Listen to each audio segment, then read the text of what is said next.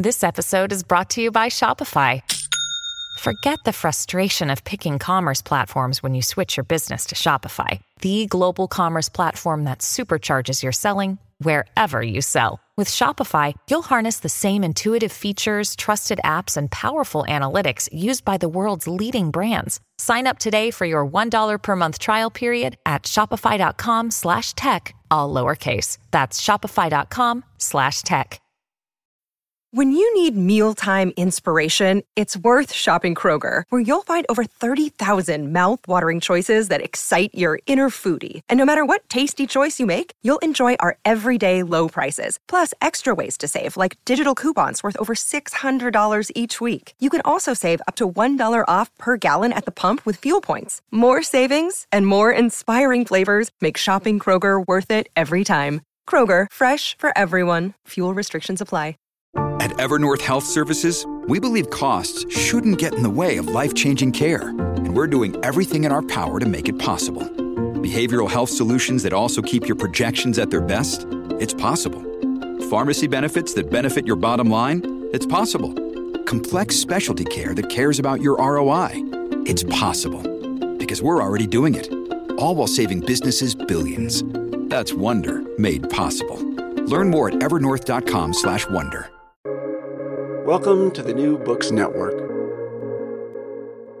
Welcome to the Library Science channel of New Books Network. My name is Jen Hoyer, and today I'm speaking with Anne Baillot, the author of From Handwriting to Footprinting, Text and Heritage in the Age of Climate Crisis. From Handwriting to Footprinting was published by Open Book Publishers in 2023. How do we currently preserve and access texts, and will our current methods be sustainable in the future?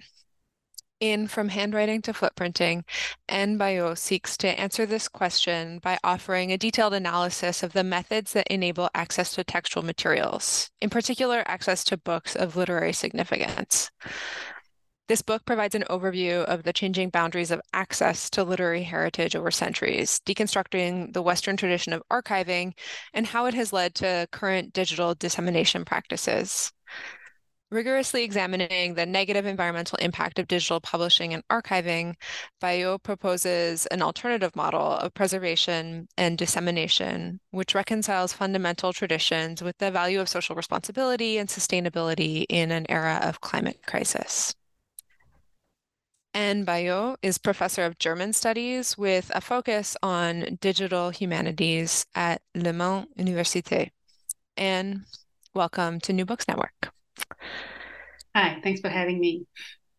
Before we get started talking about your book, would you mind introducing yourself to listeners? I would love if you could share a little bit about where you grew up, what kind of path your education took, and what brought you to the work that you're doing now.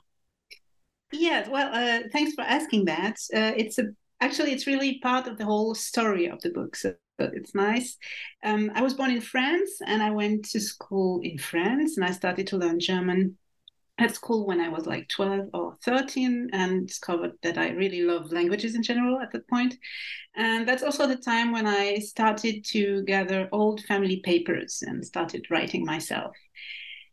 When I then evolved and started to consider what I would study, what I really wanted to do was keep studying all aspects of text dissemination, everything that has to do with language, with literature, with history and philosophy. And that's why, being in France, I decided to study German studies, because when you're in this other language area, you get the whole package of like language, literature, history, etc.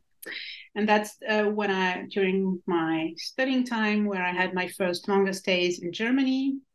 And after I completed my PhD, I stayed in Germany for 15 years, especially because I was lucky enough to have the opportunity to have my own research group. It was funded by the German Research Foundation for 6 years, and the whole group worked on intellectual networks in Berlin in the late 18th, early 19th century. And with that grant from the German Funding Foundation, I had a group of 7 people, and we worked on archival material. And that's also the moment where, with the whole group, I moved to working in a very traditional way with archival material to using digital methods to publish this archival material. So that's the point where I started to work on my digital edition, Letters and Texts, Intellectual Berlin around 1800, which was really seminal for what came after that. In that edition, it's a digital scholarly edition in which I decided with my group to really break the boundaries of canon-based editorial approaches of literature with this idea that you can put letters, which are minor genre, at the same level as literary texts in themselves, and to see how by considering these types or these genres of text as equivalent or as having a similar value, you can get more out of both the letters and the text themselves. And the big difference also between this digital scholarly edition and the way I had worked before is that it was fully open access, really reachable without any barrier, without having to pay for anything. It's just, if you have the link, you get on the page. And I had that feeling that I could reach the whole world with my work, which was really making things very different from working in a very niche field, actually, basically. I then went back to France for my habilitation thesis, that's very French, and reached in an analysis on the relationships between publishers and writers from the late 19th to the early 20th century. That's one part of the habilitation, and the other part was a more theoretical work on archives in the digital age. And based on this habilitation, I got my current professorship for German studies with a focus on digital humanities, and that's the position I had since 2017. The climate-related aspects of my work have been a growing focus of my interest since COVID. Actually, I think COVID was a time where many of us reassessed our focus of interests. So that's the moment for me where I started to taking this more into account in my work. I joined French research networks working on this question of the impact of the climate crisis. And in these networks, I received training, and I have colleagues from various disciplines I can talk to. And based on that, I initiated several working groups myself in Germany and more globally. And now I'm working on training schemes for humanities researchers and heritage professionals in order to strengthen this focus on the impact of the climate crisis on the way we work, both in the humanities and in heritage institutions. Fantastic, thank you. And I can see how all of those threads come together in this book. And especially I love that you mentioned your childhood fascination with old papers. Maybe that will come up again in our conversation. So turning then to this book, From Handwriting to Footprinting, could you talk a little bit more about how the book came to be and what some of your hopes and goals were for this project? So when I started considering writing a book, it had to do with the fact that most of my publications, since I'm working in France, but in German studies, most of my publications are in German or in French, and I have a split readership, which is also very limited, actually, if you consider them separately. I've been wanting to publish more in English for a long time, and the idea to write a book in English was really to expand a bit my existing scholarly readership, but also to go beyond scholarly readership and reach a wider audience.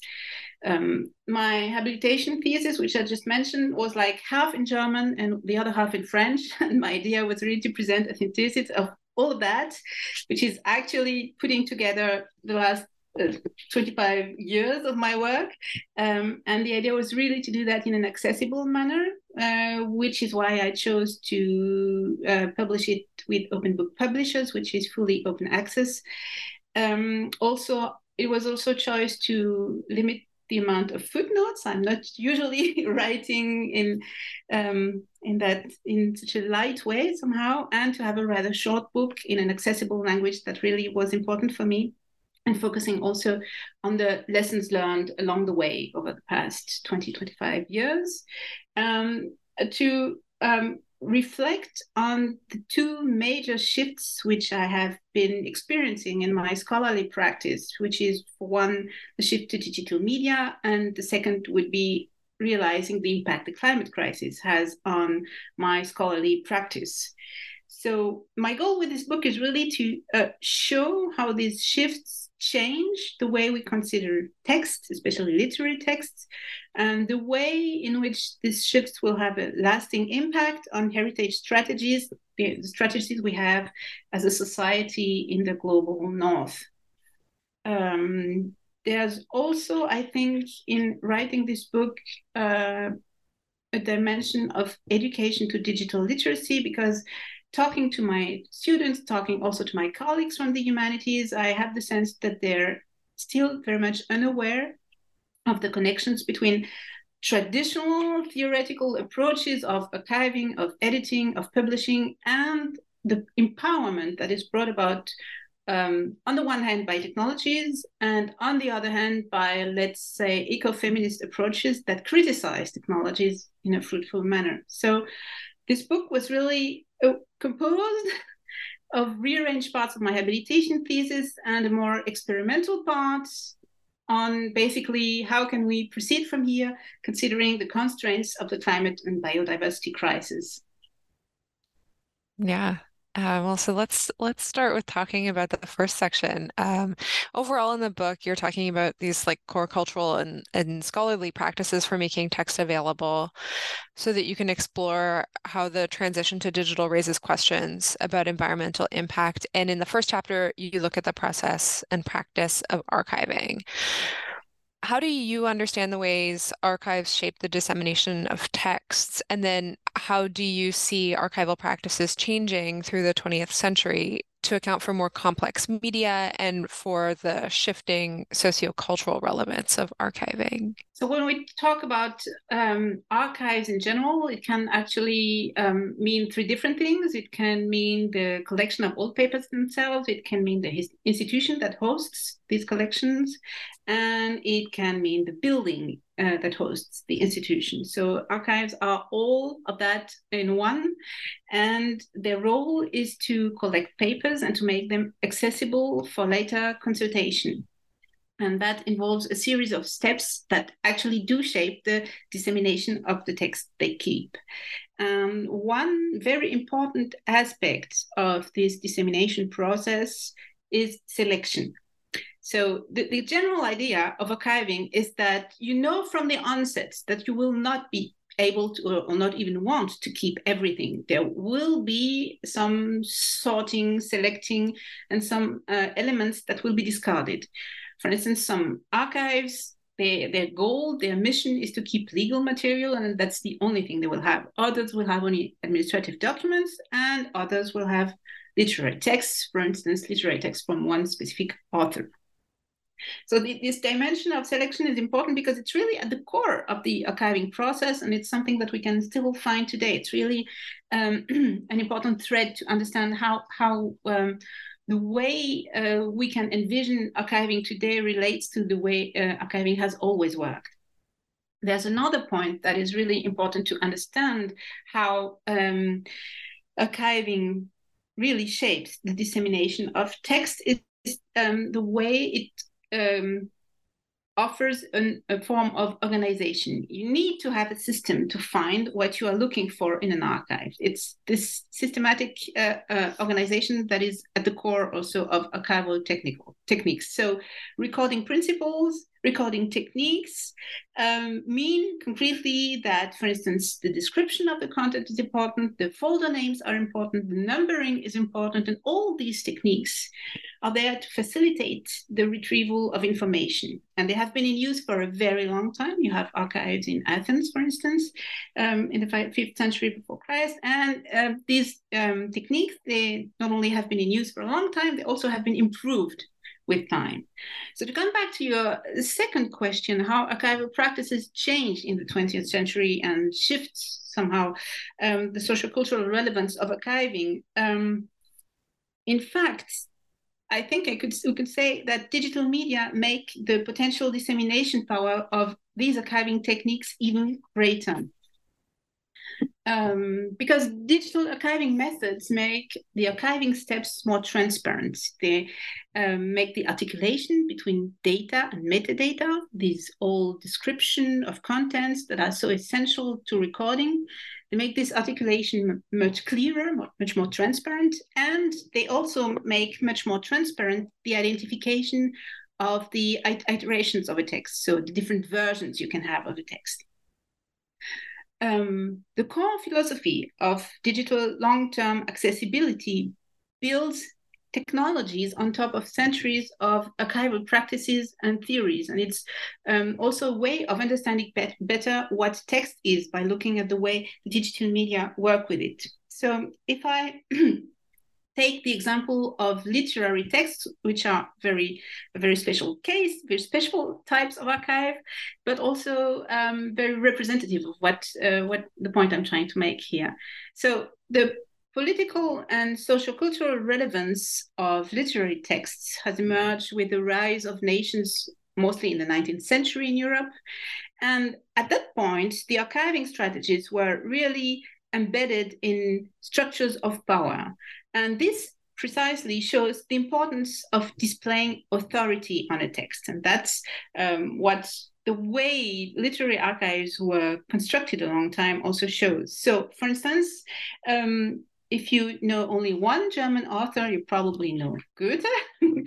And the way he envisioned his own personal archive is very interesting, because at the end of his life, so he lived for a long time for considering the period when he has been living.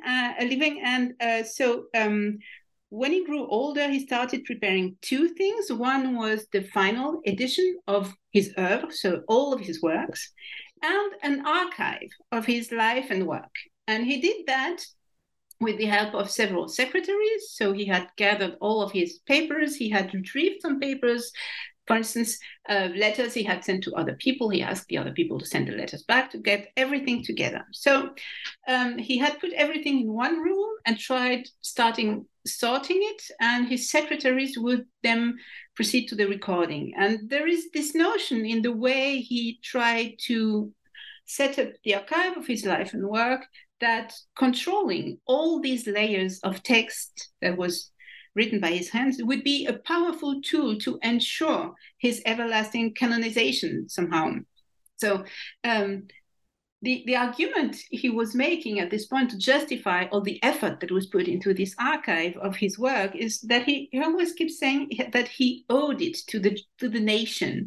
So there's really this strong political link to the structures of power at a more general level. And this archive that Goethe set up of his own life and work is the basis for what will then become the first German literary archive ever founded at the end of the 19th century, so that's the Goethe and Schiller Archive in Weimar. And it's really a good example of the way authors can consider the importance of the archiving step in building their own oeuvre. So one key element is for understanding how archive shape the dissemination of texts. That's the fact that basically, as I said at the beginning, selection is important and destruction will be part of the archiving process. And that is true for analog and for digital archiving. So whatever the media, we will not be able to keep everything. We will have to make choices. We have always had to. And just the same, we can't keep all the versions of all texts. And this idea that understanding how we select, why we select, and for what we select while we are archiving is really fundamental to understand also the missions of archivists in general and all these archiving processes more generally. Yeah, thank you. I'm really glad that you described all of these ways that we can see archives giving power and authority, because that was something that came through really strongly for me in your writing, and I was really glad that you were so clear about that.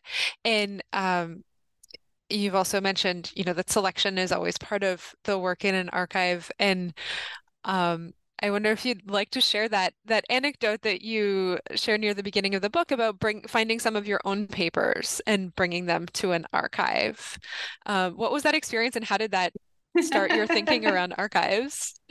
So that's really, it all started when I was rather young, and I was really enthusiastic because we had this old family home, and at first my great grand aunt was showing me these papers, and at some point there was a box and she didn't even know what was in there. So I opened the box and I realized, wow, these papers, they're like from another century, like the 19th century.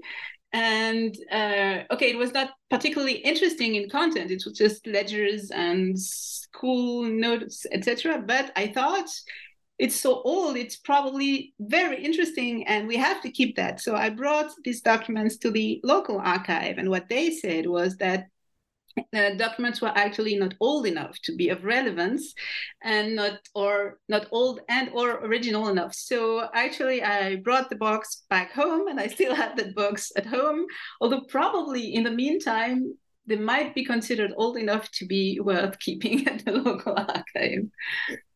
Yeah, that's so funny because, I mean, as you point out, every archive wants something different, and what is old enough for one archive might not be old enough for another, and all of that changes as I'm sure we'll get into talking more about digital things. All of that changes also when we're looking at archiving things digitally. Um, but shifting to the second chapter, this is where you explore the work that publishing does to disseminate texts, again, from the analog past to the digital present. So, who has historically been involved in that process, and how did the relationship between authors and publishers shift as we move into a digital age? So the goal of publishing is rather different from the goal of archiving, because the goal of publishing is to disseminate numerous copies of the same text, while in an archive, generally it's like one original document that you want to keep in one place in order not to lose it, so to speak. So the idea is for publishing is that it's about disseminating numerous copies of the same text via their mechanical reproduction or the mechanical reproduction of its content. And the goal is also, which is quite different from archive in general, to make money out of it. So the way it works now appeared in the modern era. In the pre-modern era, it was a bit different. In the pre-modern era, basically printers would receive printing jobs from writers who were mostly working for a patron. And then, so the patron was paying for the work, and then the printers printed it, and the booksellers would sell the printed copies. And when this business shifted from barter trade to a money-based trade, that's the point where new professions emerged. So the first one was the publisher as a profession. And so that profession appeared at the end of the 18th century, and the idea is that a publisher is somehow an investor who is facilitating access to printing and bookselling structures for writers. And this these publisher figures, they became powerful quite quickly, actually, the late 18th, early 19th century. And at the same time, writers started emancipating from these patronage structures and to become more autonomous, and wanting really to also not depend on a patron or another structure, and try to really live from what they were writing. So in the early 19th century, you have two new professions emerging. On the one hand, publishers, and on the other hand, writers who really want to be considered as writers, like professionally. And in the early 19th century, publications were really common endeavors of publishers on the one hand and writers on the other hand, and both had strong financial and emotional interests in these texts that they were publishing together. And basically, this is exactly the tension that was at play, trying to find a way to articulate the identification of both publishers and writers with the text. Also in the sense that both of them actually shape the text. They really work together on the wording, on the way the text looks like on a page, on size of volume, the fonts that will be chosen, etc. So they really shape the text together, and they decide together on the dissemination. So you will find, for instance, a lot of letters of authors who would complain that publishers have done a sloppy job on their texts and have introduced mistakes because they consider that they should still have the only authority and the publisher is just there as an investor. So there's sometimes also a bit of a misunderstanding, let's say, between the missions of the two people involved in shaping this text. So if I take again the example of Goethe, it's really quite interesting because he had a very special relationship to his publishers, and one that also shows how this is also a place where you could exert some sort of control on text and text dissemination. So when Goethe was young, he experienced some bitter disappointments because some publishers refused the manuscript. Other publishers made an unauthorized version of another manuscript of his or book of his. So when he became very famous, he decided, which happened like practically from one day to the next, he decided to always do three things with publishers. So the first one is he would always have a third person, another one, negotiating for him with the publisher. He would never do it by himself. Second, he would always engage with the publisher without even showing the manuscript. So the publisher had to say yes or no without seeing the manuscript.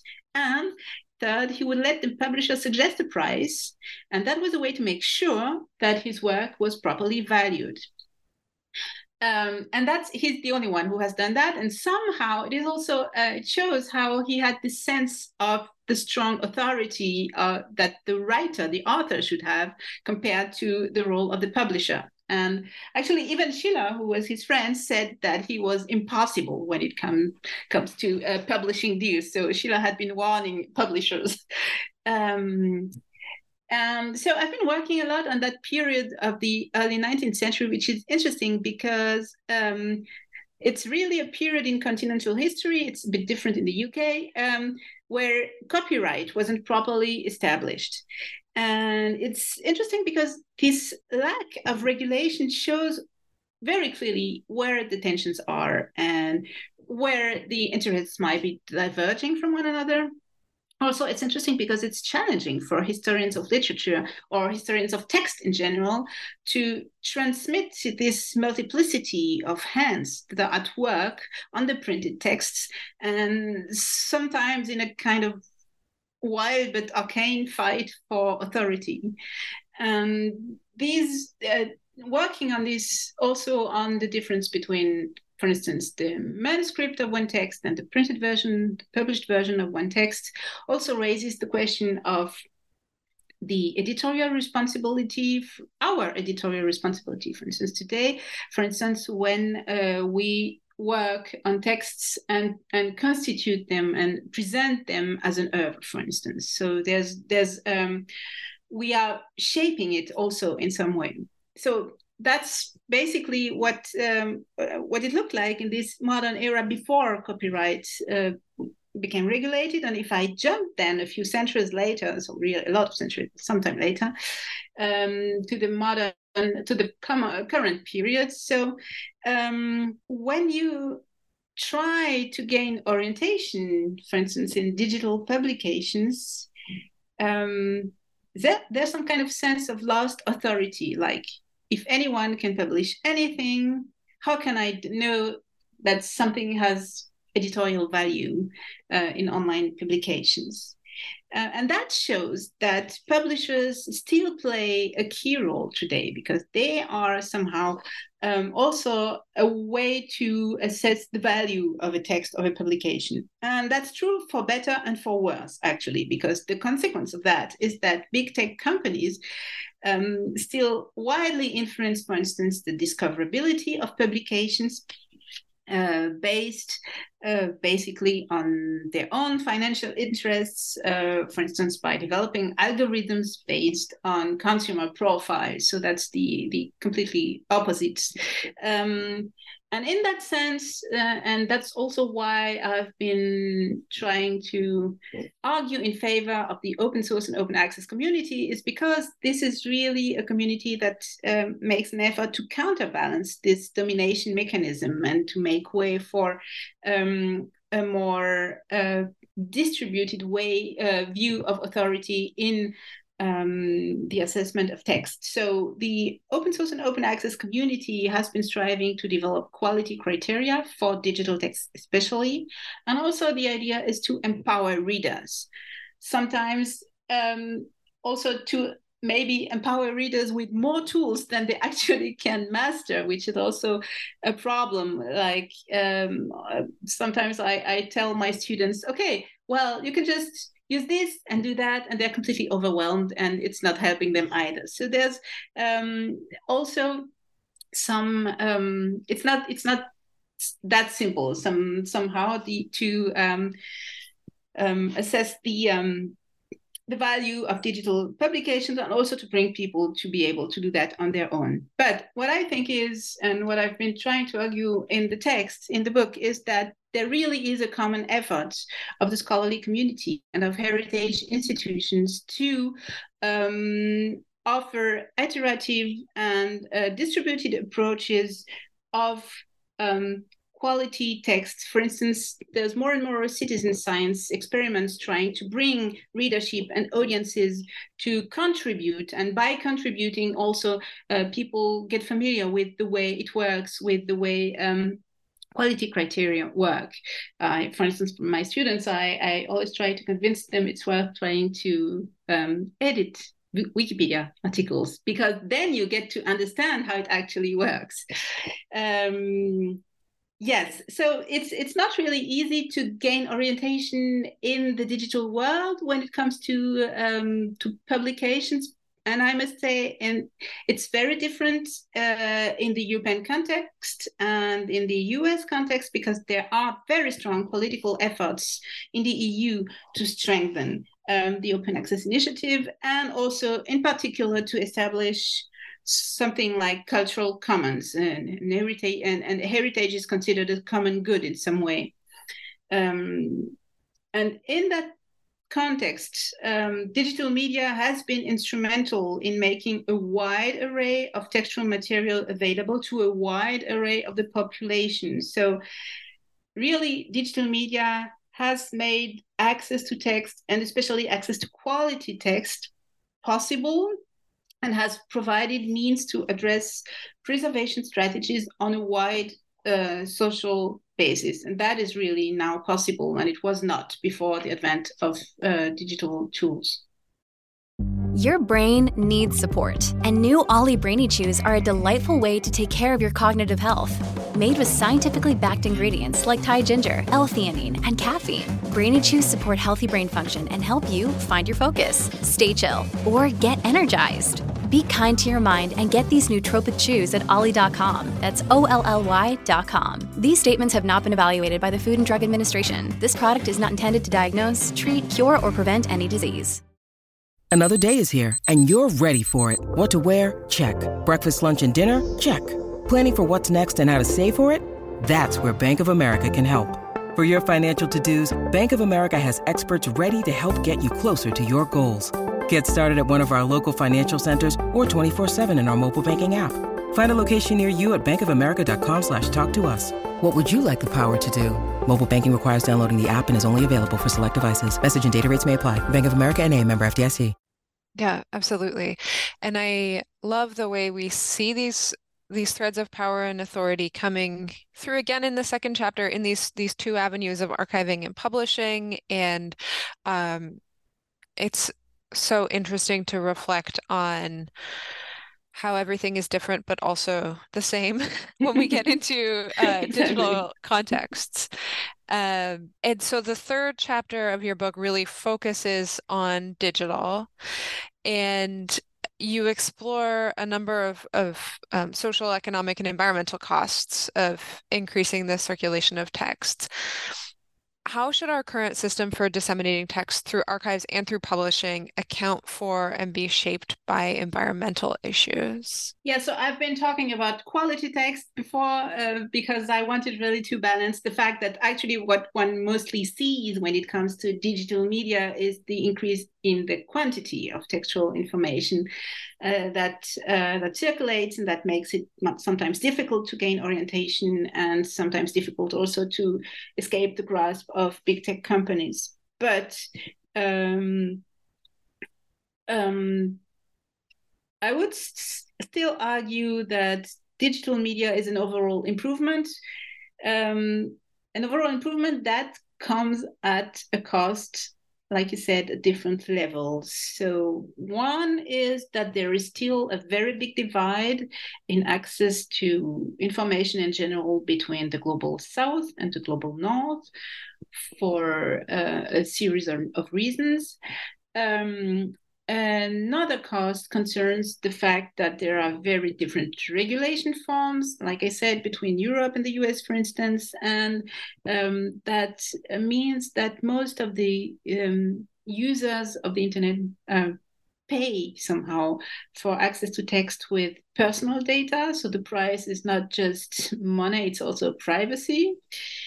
And using digital media, like any activity, like any human activity, has an environmental impact, which is can be measured in a variety of ways. So it can be measured in terms of greenhouse gas emissions, for instance, but it can also be measured in terms of other forms of impact on biodiversity, impact on water resources. When we think of, for instance, books, that can also be impact on wood resources to produce paper. So what we see in the current archiving and publishing strategies is that usually they don't really account for their environmental impact. The other aspects are mostly taken into account, but this one, or people try to take them into account, but the environmental impact is really almost not considered. And in the heritage world, so GLAM institutions, for instance, you can see already that there is an effort to measure this impact. But the sole effort of measuring the impact is nascent, and we don't have frameworks, we don't have standards, we don't have workflows that would account for it, and that makes it really difficult, actually. Even if you're realizing that this is an issue, what do we do? So how can you do anything about it? So that's what happened to me with my digital edition of Letters and Texts Intellectual Berlin around 1800. I have been working for 10 years to provide a quality edition according to philological standards and according to digital standards. So basically, that's very complex digital philology work. And really, all the time, I was motivated by the idea that I would provide access to a wide array of people, and that I would improve knowledge and culture at large, globally, etc. And there was this moment of awakening when I realized first that not everybody can access my digital edition, because if you have slow internet, if you have an older computer, you can't really cope with the quantity of information that is displayed on a standard web page, basically. And second, because all of these technical requirements, like, for instance, making the digital scholarly edition accessible 24/7, has a high environmental impact. So basically, those people who can't access my digital edition, people basically from the global south, they also pay the higher environmental price for it, because they're the first ones to be impacted by the climate crisis. So that was really a moment where I've been thinking, okay, so what I've been doing was the exact opposite of what I was trying to do. And I think in these approaches of questions related to environmental impact, awareness is really key. It's really the first step. So the idea that, okay, you start seeing things through this lens, and then everything looks different. And often this awareness is really not part of the conception and realization of digital services at this point, and that really should change, I think. So when you start considering these questions of environmental footprint or impact, the second step after becoming aware of it would be to identify the elements that you need to account for in your, let's say, environmental budget. So what will count, what will have a footprint. So generally, considering now what I've been talking about, anything that allows to have access to text, like archiving, publishing, editing, these elements of the environmental budget would be, for instance, personal, so people working, buildings, transportation, and IT infrastructures, such as, for instance, data centers, or just simply the computers that we use at work.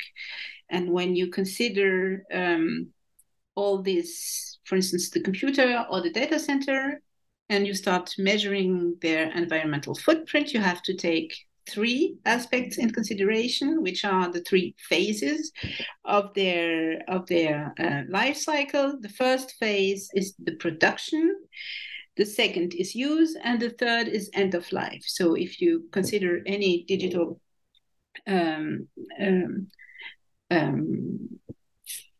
device, actually what is most costly from an environmental point of view is the production phase. So whatever you do, the production is the one phase that will have the most damaging impacts. And then you have the use phase, in which you have to take into account not just the device itself, but also the electricity that you're going to need to make it work. And then comes the phase of the end of life. And right now, we don't have reasonable recycling schemes for all of these digital devices. So you see that at every level, at every phase, when you consider the digital devices, it's really like, there's no way I can do this right. And this can be somehow measured. So when it comes to production, you can gain concrete information on the impact of the production of your device on biodiversity, on water resources, etc. For the use phase, you can measure the electricity that you'll be using. And for the end of life, it's more complicated to really know what the impact is. But what is sure is that archive, publishing houses, libraries, all have these items come into the equation: personal, buildings, transportation, IT, devices, infrastructure, but with different ways of combining them. The general idea is that if they want to reduce their environmental footprint, they will have to reduce their activity, because that's the only way to reduce any of these budget posts, basically. And the difficulty is that nowadays the tendency is still one of growth and development. So, for instance, funding schemes for research projects or even for library projects are usually based on innovation and on the ideas that you have to do more and more, while achieving the reduction of the environmental footprint should instead mean fostering activity reduction, less is better, and fostering the reuse of information and of infrastructure. So that's what I've tried to do with my digital scholarly edition. I've been working in the sense that my colleague Elena Pierrazzo has been explaining in the following words. She said, okay, we are used to have digital scholarly editions that are haute couture, so really tailored for each text. And we have more to think in terms of prêt-à-porter, so some standardized way that is easier to share, easier to reuse. So that's really how we can move in the way we present text on digital platforms, to see how we can adapt to more frugal tools, to shared platforms, and to reuse facilitations. That means that we really need a clear shift in the prioritization, but also emphasize standardization processes that will help achieving long-term sustainability, which is also a way of rethinking the history of literature somehow in the way we are developing these schemes to archive and to publish long-term,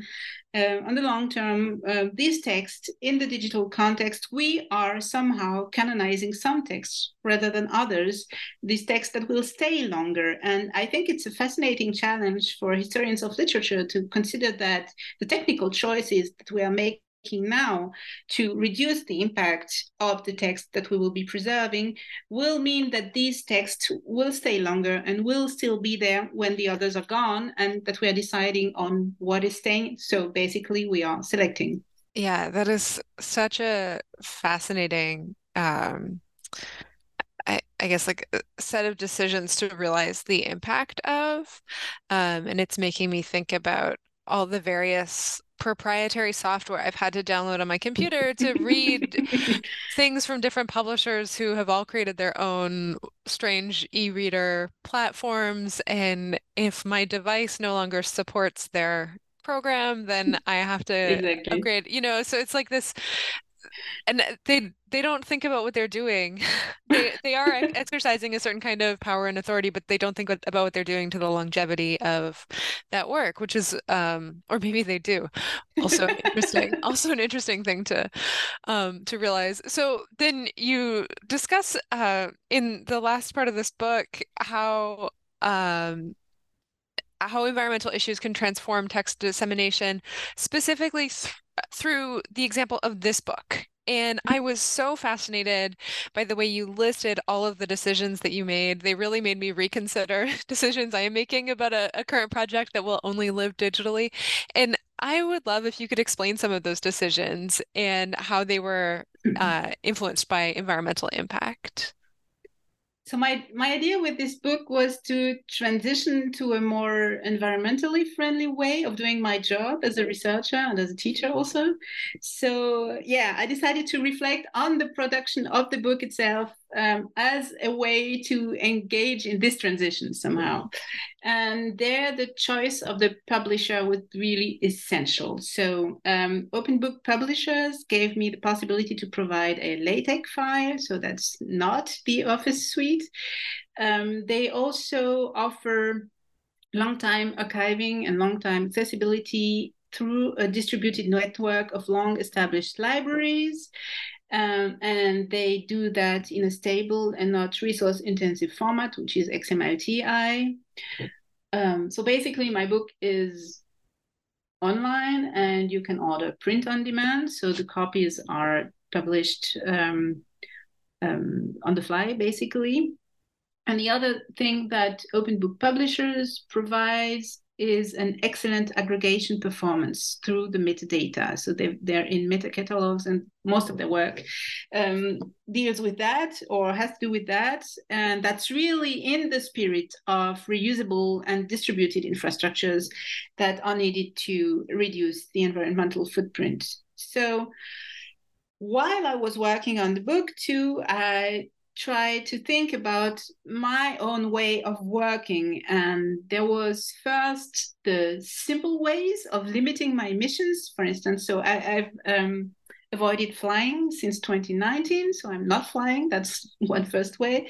And working with the book, I also avoided printing. I avoided working online. I avoided transferring data when it was not necessary. So these are really minimal things. It's not impacting too much, but it still makes a difference when you are doing that consciously, basically. Then I really made the effort of analyzing my work, all of my work steps, and see how I could measure the impact and reduce it.